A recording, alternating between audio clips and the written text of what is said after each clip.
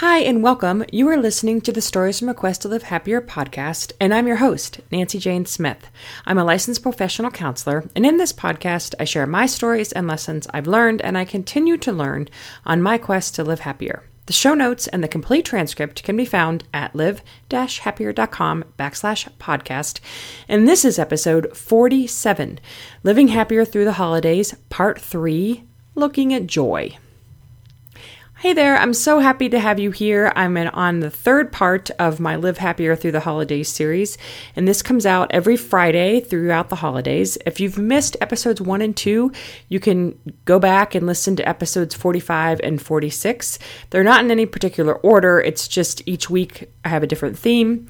So this week we're getting into joy, and I really think that joy is a crux of the holidays, and it's something we really want to be feeling throughout the holidays. We don't always feel joy, and in the upcoming episodes, I'll be talking more about that. But this week, we're concentrating on joy.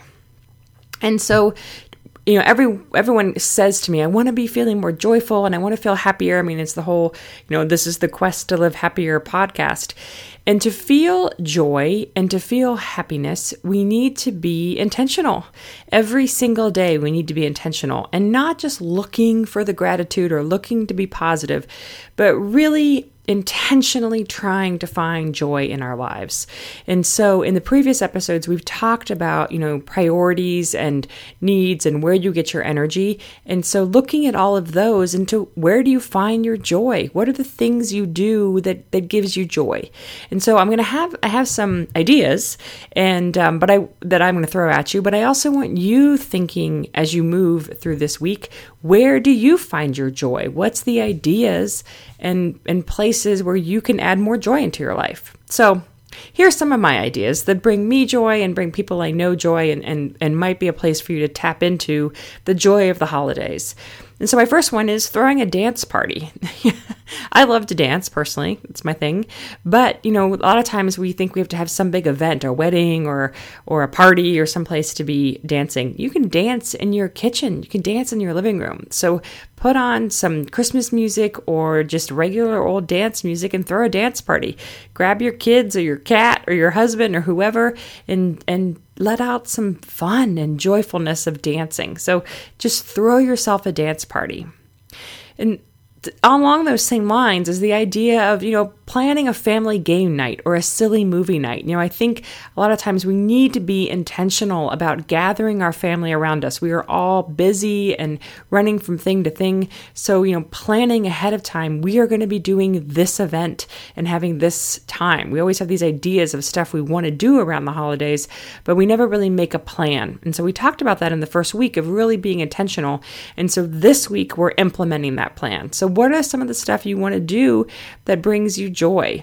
For me, I really want this year to be about enjoying some of the Christmas lights and going to, we have our zoo does a big wild lights event, and I want to go to that this year, and I want to walk along our downtown riverfront and enjoy the lights that they have put out. So to really get Christmassy and embrace that holiday period with my spouse and enjoy being outside and being in that moment. So it's not just about planning the event.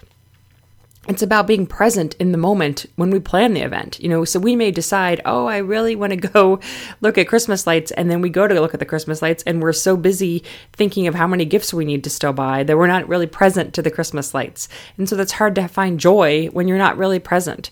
So if you decide to do a family game night or a silly movie night or a Christmas movie night, to be present to that time where everyone's gathered around and you're laughing and being joyous, that's where joy comes from. And one of the pieces we miss about joy is we're not present to joy. We are always in our heads onto the next thing or onto the drama that's taking place around the table, and we're not present to our joy. So another idea for adding more joy into your life is making a date with someone who brings you joy. So spending time and being intentional about finding that person. Maybe it's your spouse. Hopefully, if you have a spouse, they bring you joy. Maybe it's your kids or your aunt or a relative or your best friend or I don't care, coworker, it doesn't matter. Make a date with someone who brings you joy and savor time with them. Get a cup of coffee or a cup of hot chocolate or go look at Christmas lights or go out to dinner. It doesn't matter, but be intentional and make a date with someone who brings you joy. It's such an easy one. We miss these opportunities for joy. And then to really be savoring that time with that person. So my next tip in bringing joy is to write a handwritten letter. Take some time. Again, we're into that savoring and really write a handwritten letter to someone. You could do it to a service person. You could do it to a friend or a coworker, your mom or your dad, letting them know how much you care about them. Or even if this person isn't around anymore, if they're gone and you're missing them during the holidays, writing a letter to them, letting them know how much you miss them can tap into that grief, but it can also tap into the joy of the memories of having that person around. In the show notes at live-happier.com/podcast, I'm also going to be including a link to a wonderful website called moreloveletters.com.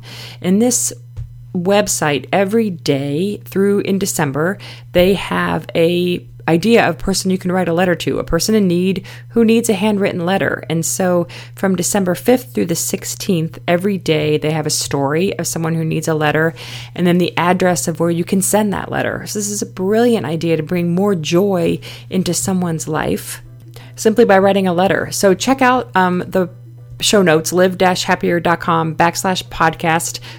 Episode 47, and you can find a link to this moreloveletters.com program, which is amazing and a wonderful way of bringing in more joy. And my final tip, which is really about how to deal with stress and how to, sometimes joy is hard to come by when we're running from thing to thing to thing and we're having a hard time really staying in the moment. And for me, letting out a big sigh, just one big deep sigh, allows me to release some stress. It allows me to be present. And so I find myself during the holidays letting out a lot more deep sighs than other times, which is fine. Just allowing your body to completely relax and letting out that deep sigh gives our bodies some more oxygen and a chance to regroup and a chance to tap into that joy. So letting out a sigh is my weekly ritual challenge for the week of joy, but it's a way for you to kind of tap into how can I be more joyful? And one of those ways is recognizing when you're stressed and taking a counteractive measure to that. Okay, that's the show. Thanks for listening. The Stories from a Quest to Live Happier podcast comes out every week. I will be releasing the next of the Live Happier Through the Holidays series next Friday. If you have questions, please email me, nancyjane@live-happier.com. I absolutely love hearing from you and talking with you via email. And until next time, here's to living happier.